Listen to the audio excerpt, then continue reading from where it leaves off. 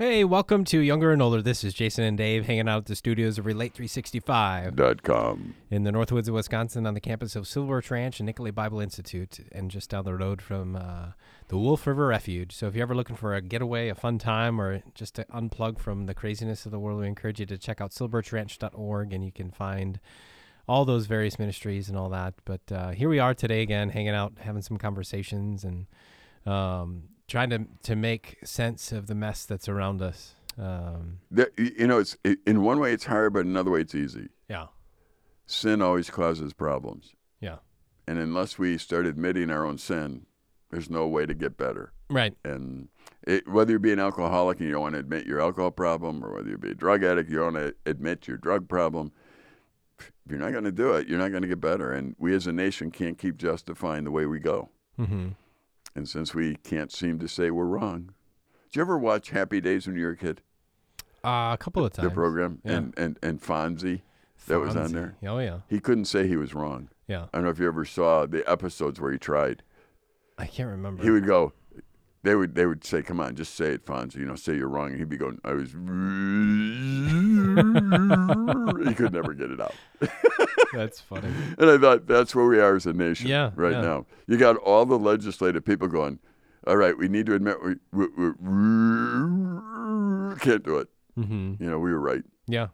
And the truth is, anyone that's got any bit of logic mm-hmm. realizes that when people say things that are 180, that they're not both right. Right. So you can't keep saying the other person's completely wrong. One of you is wrong, and that's the way life goes. That's the way it goes. It's just, yep. So anyway, last program, we were talking about erosion and the idea that erosion changes things, and I think that our nation, young people like yourself, have gotten their eyes off the scriptures. Yep. And if you missed that episode, I encourage you to head over to Relate365.com, and you could download that. That way you can get caught up on the discussion that we're jumping back into. Yeah, because erosion is so dangerous because after things are eroded, they're gone. The landscape is different. You have to deal with the new landscape, and the things that used to be there, you can't even find anymore. And really, when you look at the things that are starting to be eroded, or that have been being eroded. Yeah. It's hard to find them anymore. It's hard to find what it used to look like. Yeah. And I guess in some cases people say that's progress, that's good. But in truth, no, you don't want truth to be eroded. Mm-hmm. And you might think, well, God would never let it disappear. Check history. Yeah. How many years were the children of Israel in Egypt? I mean, it's like 400 some years. Yeah, it was a while. Longer than we've been a nation as the United States of America. Yeah, and that's the crazy thing sometimes when you think about that. Like, we as a nation, we haven't been around that long. No. Compared to other nations, other countries, other powers. Like, we're like a child in essence. That was one thing that blew me away. I lived in Northern Ireland for 4 years. And you come across these castles that are still there, and they were built before we even became a nation. Yeah, I would like to own a castle. Do you know any for sale? I'm sure I can find one. It needs to be within my budget.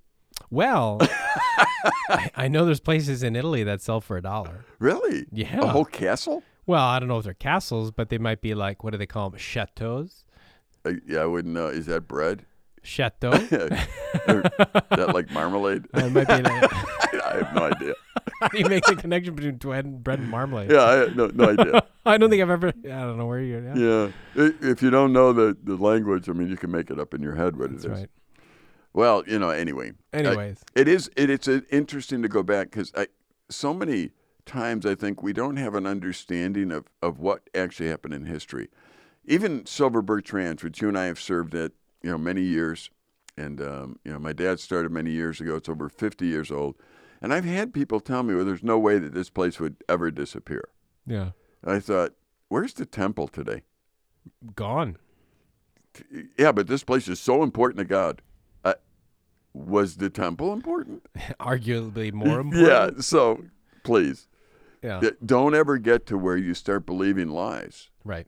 There's any place in the world is capable of not only change but disappearing. Because everything in this place is temporary. Absolutely. And that's the including thing us. Including us, including Silver Tranche. Yeah. Including our nation. Yeah. So if you think that everything's permanent, you're absolutely wrong. Yeah. And to live for just a moment, you'll be very disappointed because the moment flees away pretty quickly, and all it leaves you with is what you didn't think about in the future. And there is a future. Yeah. For everybody. I don't care. It may not be here, it may not be, but there's a future, so you better think about it. And that's why we went to 1 Timothy, and that's why I want you to go back and take a look or listen to what we talked about before. Because I thought, if we want to stop the erosive qualities that are going on around us, the degeneration, the erosiveness of truth, then we should at least see what Paul, the old guy, is talking to Timothy about and see what's being eroded possibly. Yeah. And so we read the first couple of verses. Third verse, again, I'm not going to comment on all these. I just want to give us perspective. He says, as I urged you when I was going to Macedonia, remain at Ephesus so that you may charge certain persons not to teach any different doctrine. So pretty much Apostle Paul's telling Timothy, you got a job to do. Yeah. Your job is to guard the truth. Okay, we talked about erosive prop. Your job is to guard what's true. Mm-hmm. And there's very few things that are true, by the way. But you need to know what they are. Yeah. So, and again, go back to the simple thing I always say, there is a God, that's what's true. I'm not him, that's true. So now you live in that context. So he's telling Timothy, that's your job. And in the fourth verse, he says, he's talking about those who don't teach right. He says, nor to devote themselves to myths. There are people that just believe lies, and they devote themselves to it. Yeah. And endless genealogies. In other words, looking and just making points about knowing something, but it's meaningless to know it. Mm-hmm. I don't know have you ever been in an educational situation where all the information just was meaningless to know anyway? A couple of times. Yeah. I mean, why know? There are people that would argue things. Yeah. And I remember even as a student, I would look and say, what does this matter? I think we've all been in one of those discussions at least once. Well, how much time are you going to spend talking about things that don't actually matter? Yeah.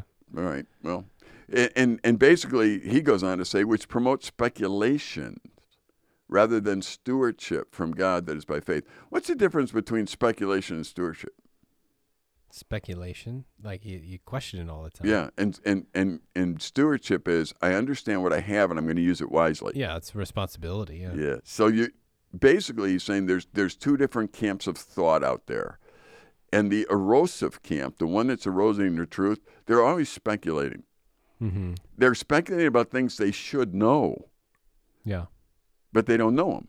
And they should know them, but they don't. So, Timothy, your job, make sure that you're not caught up in all these speculations. It's very interesting to me that the most important things in life that you need to know, you can know. You can, absolutely. And the things that are unimportant, you can't know. And even you can't understand everything. That's not what I said. But the most important things you can know. So fifth verse, the aim of our charge is love that issues from a pure heart and a good conscience and a sincere faith. Well, there's nothing wrong with that. He's basically telling Timothy, when you lead, the goal is that you look at somebody and you do it out of love and you do it because it's right, not because you get something out of it. Yeah. Notice it doesn't say anything about do it because you get something out of it. No, it's not there. Yeah. I hope those that are listening understand when you do right, you do it because it's right. It may cost you. Yeah. But you do it because it's right. Absolutely.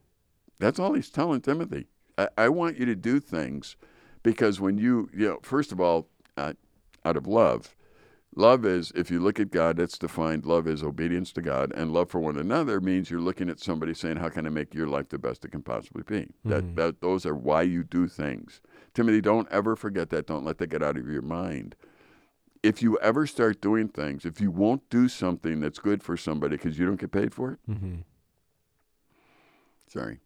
Let me ask you, how many people do you think in life, I've been here at camp now, this is my 40th year. Yeah. So how many people do you think I've actually spent time with in a counseling situation where I've just sat and talked with them? Probably a lot. Yeah, I don't know number-wise. How many times did I first consider how much they would pay me before I would do that?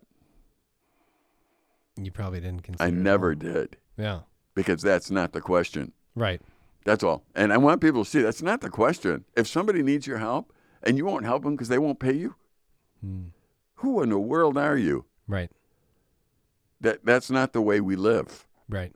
That doesn't mean we take advantage of people. You shouldn't charge me because I'm your Christian brother. That's not what I just said. Yeah. If you're a plumber and you come to my house and you're doing your trade, I'm going to pay you because you don't muzzle the ox. You take care of people. You do that. But if I can't pay and you could help me and you have a skill, perhaps you should, regardless if it's counseling or if it's product or whatever it might be. Yeah. You say, well, then I don't have enough for me.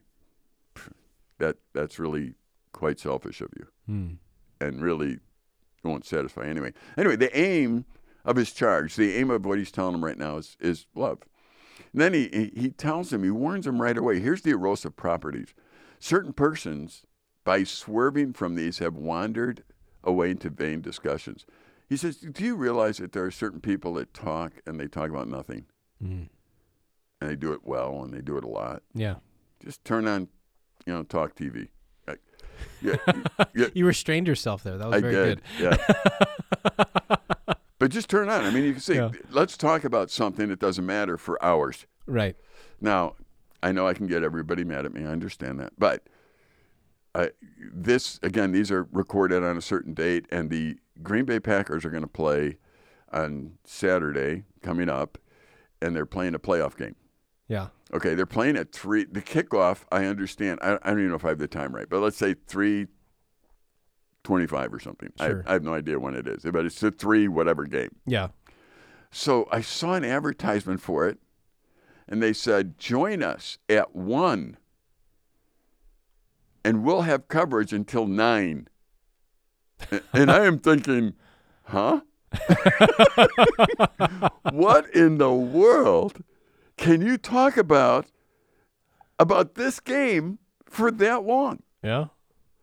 Nothing. We can talk about nothing for that long. Okay. No. I tuned you out as soon as you said Packers. I know. I'm joking. I know. That's fine. Have you ever wondered what's it like to be like an announcer for either football or baseball? There's a lot of dead time. But they fill it up. You got to fill it with nothing. Yeah. Or something you think somebody's interested in. It's like, anyway, I know that's not what this is talking about in particular, but it is talking about the people. We can get lost in talking about things that don't matter. Right. And he's warning him, saying, don't get to that point where you get into these vain discussions. Vain meaning worthless. They don't go anywhere. Mm-hmm. And sometimes if we get in those, we try and win our point. And when we're done, I guess we feel like we accomplished something, but we didn't go anywhere. Right. Okay, that's what we're worrying about. So he's telling Timothy, don't do that. Whether it be in church. I can remember my dad wrote, he didn't write, well, he did, but he didn't publish it himself. He wrote kind of a doctrine outline. And after he died, it was published. And I was somewhere where the publisher wanted me to, just be there to say hi to people. So I was there. And these 2 guys walked up and grabbed the book, and they didn't talk to me. They just grabbed it, and they looked to where he spoke about end times. Mm-hmm. And they saw his view on it, and they closed it and put it down and said, heretic, we're not talking to you or anybody else that's associated with you, and left. And I thought, that went well. Basically, that's not going anywhere. That all you want to do is promote your way. You don't even want to see what somebody else said or how they said it. Yeah. I remember I was doing a lot of radio and podcasting stuff, and there was a big radio station, a very, very, I would call a more legalistic, or some might say conservative Christian station, and they wanted to use some of my stuff, and I gave them some of my books, and then I was contacted by them saying, I'm sorry, you didn't use the King James Version, so you are not worthy of. And I thought, we get stuck on things that really we shouldn't get stuck on. Yeah. To try and make us look smart or something. I'm not sure what it is.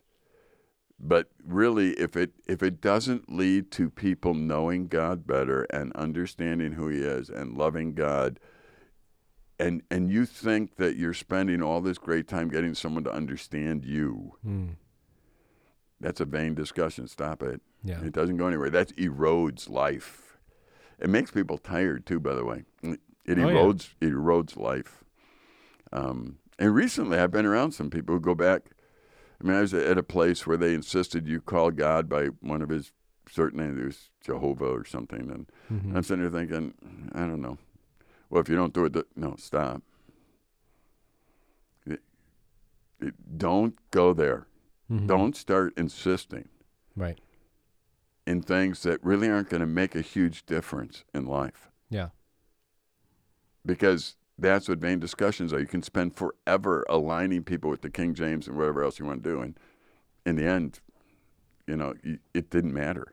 And Sevler says, desiring to be teachers of the law without understanding either what they are saying or things about what they make confident assertions. The Apostle Paul is saying there's people that actually teach that have no idea, first of all, what they are saying and how that affects the future.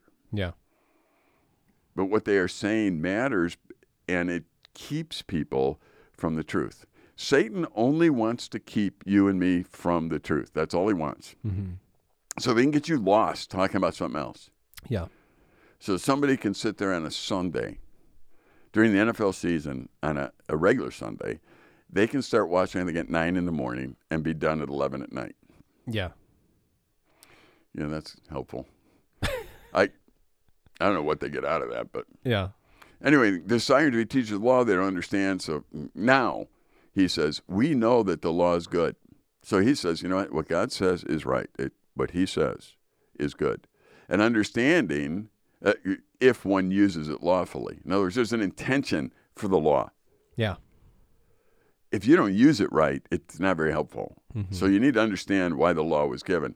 And it goes on, and it pretty much says, understanding this, that the law is not laid down for the just, but the lawless.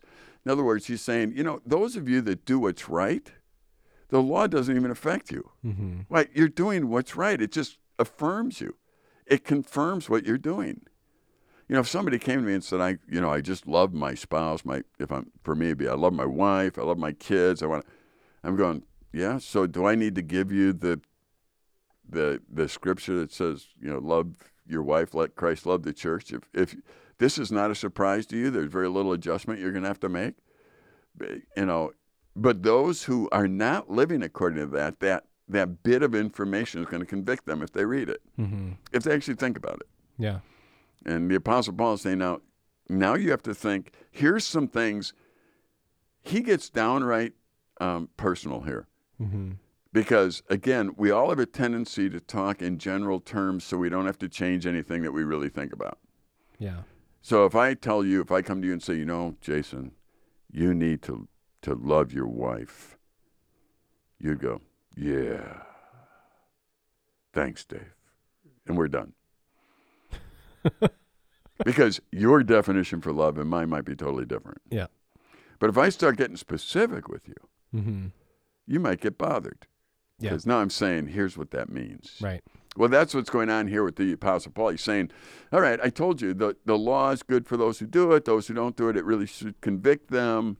And he goes on to say here, for the ungodly and sinners, for their unholy and profane, for those who strike their fathers and mothers, for murders. He's saying, here's things that just don't work. You show respect for your parents. You don't beat them up. Yeah. You don't murder people. We understand that. But then he goes on and he gets really in their face and in the face of our culture. He says, the sexually immoral. Those are ones that shouldn't lead. Yeah. Now, people go and say, well, no, go through the scriptures. The way God intended it is for one man and one woman to get married, to be faithful to each other all of their lives, and to be abstinent from sex before they're married. That's what the plan is. Right. Anything apart from that is sexually immoral.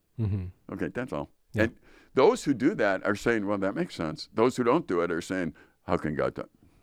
Yeah. That's what Paul's warning Timothy about. There's going to be those who go to their vain discussions now about how God must change what he thinks and society has changed. But then he gets even more specific. He says, men who practice homosexuality, they're wrong. They are wrong. Whoa. Some people say, well, in the Bible, it doesn't really say that. Yes, it does. Yeah. Why? Here's the basic premise that you have to deal with. And what Paul is dealing with Timothy, there is a way that you were made. Mm-hmm. There's a way that you were made. If you're going to live apart from that, you're not going to be okay. And you're not the one to decide how you were made. Right. You weren't the one. Again, you can look at anything in life like that. You just got some at camp we're doing designer mugs or something. We are. Yeah. So what's a new one that came in? We just got some like clay mugs, locally made, and we're starting a collector series. Right. Yeah. Okay. So what's Pottery interesting mugs, is those mugs were made to do a certain thing. They weren't made to be life preservers. They weren't made to be. Okay, so it's not a big deal for us to say they're mugs. You should put something in it and drink it. Yep. God made men and he made women. He made them different. He made them very specific. And all the Apostle Paul is saying, when people get away from the basic truths of life, mm-hmm. they start to erode the very truth of life. Yeah. And the truth is, he made man, he made woman, he made them different. He made them to be committed to each other. He made a family structure. This is the expectation. If you're healthy, you're going to live in accordance mm-hmm. with how you were made. Yeah. And that's pretty much what he's telling Timothy. If I have a mug that I buy from you and I use it in accordance to how it's made, mm-hmm. it might last a long time. Yeah. If I want to use it as a Frisbee in our disc golf course, it won't last long. No. Or if you want to use it as a fishing lure. Right. But it is my prerogative. Yeah. If I own the mug. It's your mug. It's my mug, so I could do that. And then what I can do even is if I use it for a disc for disc golf and mm-hmm. it breaks, I can blame the manufacturer for not making a good mug. When the real problem was, mm-hmm. I used it in a way it wasn't meant to be used. Yeah. Now, if you just think about that logic, just apply that logic to life. How did he make us? And mm-hmm. that's all the Apostle Paul is telling Timothy at this point. There is a way that he made you, and there's going to be people who deviate from that and say, no, this is normal and good. And then when their lives get destroyed, they're going to blame the maker. Mm-hmm. That doesn't make any sense. Right. And I don't care what it is that we have. There are sometimes through life that you and I, working here at camp, see people do things, and we just have to grin and bear it. Mm-hmm. Because the disaster that they've caused is because they broke rules of some sort. I remember there's a guy once, we don't want to get into pranks of people through history because there's some doozies that you should never, ever be repeated. However, discussions for another time in another place. Heaven. Yeah, not on earth. We're going to talk about them in heaven. It's a safe place. But I remember one year that we had a guy that worked here, and he was just kind of an interesting guy and got in all the students' lives. And so one of the students one year took the skid steer that we had, and we had a big snow, and he just buried the guy's truck with snow. Please note, never do this. No, never do this. Okay. But he buried the guy's truck in snow. Yeah. And, of course, everyone that saw it, first of all, you didn't know his truck was under there. Yeah. I mean, unless you were paying attention to where things were parked, you just thought, they piled the snow there. Right. But then I think a day later or something, I heard him run around saying, who buried my truck? And I thought, somebody buried your truck? I'm the guy in charge, so I got to at least investigate this. Because it's like, now his truck was about 1,000 years old. I mean, it wasn't a prize package to begin with. But sure. So I thought, oh, man. And so I talked to the student and said, you got to undo that. I mean, honestly, this isn't something you should have done. Right.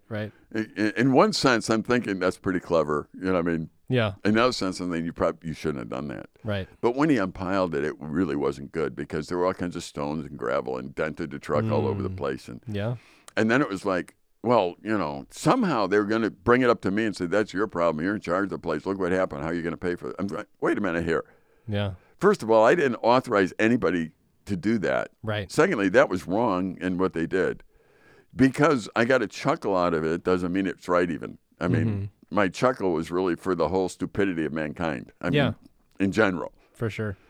But to look at me now and blame me for the problem. For something that I didn't even approve. Yeah, right.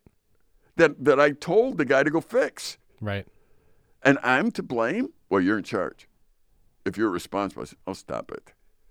God, by the way, is very responsible. He's made things a certain way. You want to keep pushing against it, go ahead. Mm-hmm. But you're wrong. Yeah. And if you do it, and when it falls apart, and when things don't work, you come back to God and blame him, you're the fool. Yeah. You know, I'm like any other typical male. I don't know if you're this way, but I really don't read instructions before I put something together. I just put them together. And most of the time I got these extra screws. And, you know, and then I think, who made this? And, of course, my wife will remind me, did you look at the instructions? That's right. Well, they're in the garbage. She'll go fish them out, bring them back to me. And I go, oh, that's where they go. How in the world? I'm calling the guys who made it dumb, right? Oh, yeah. I'm calling, it's like. It's not your fault, right? No, I'm thinking this thing should just fit together. Yep. Okay.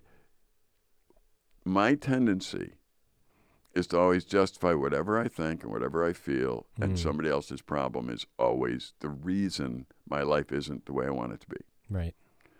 Paul's not allowing that here. He's talking to him saying, no, there is a way that we were meant to live sexually. There's a way. Homosexuality does not work. Enslavers doesn't work. Liars, perjurers.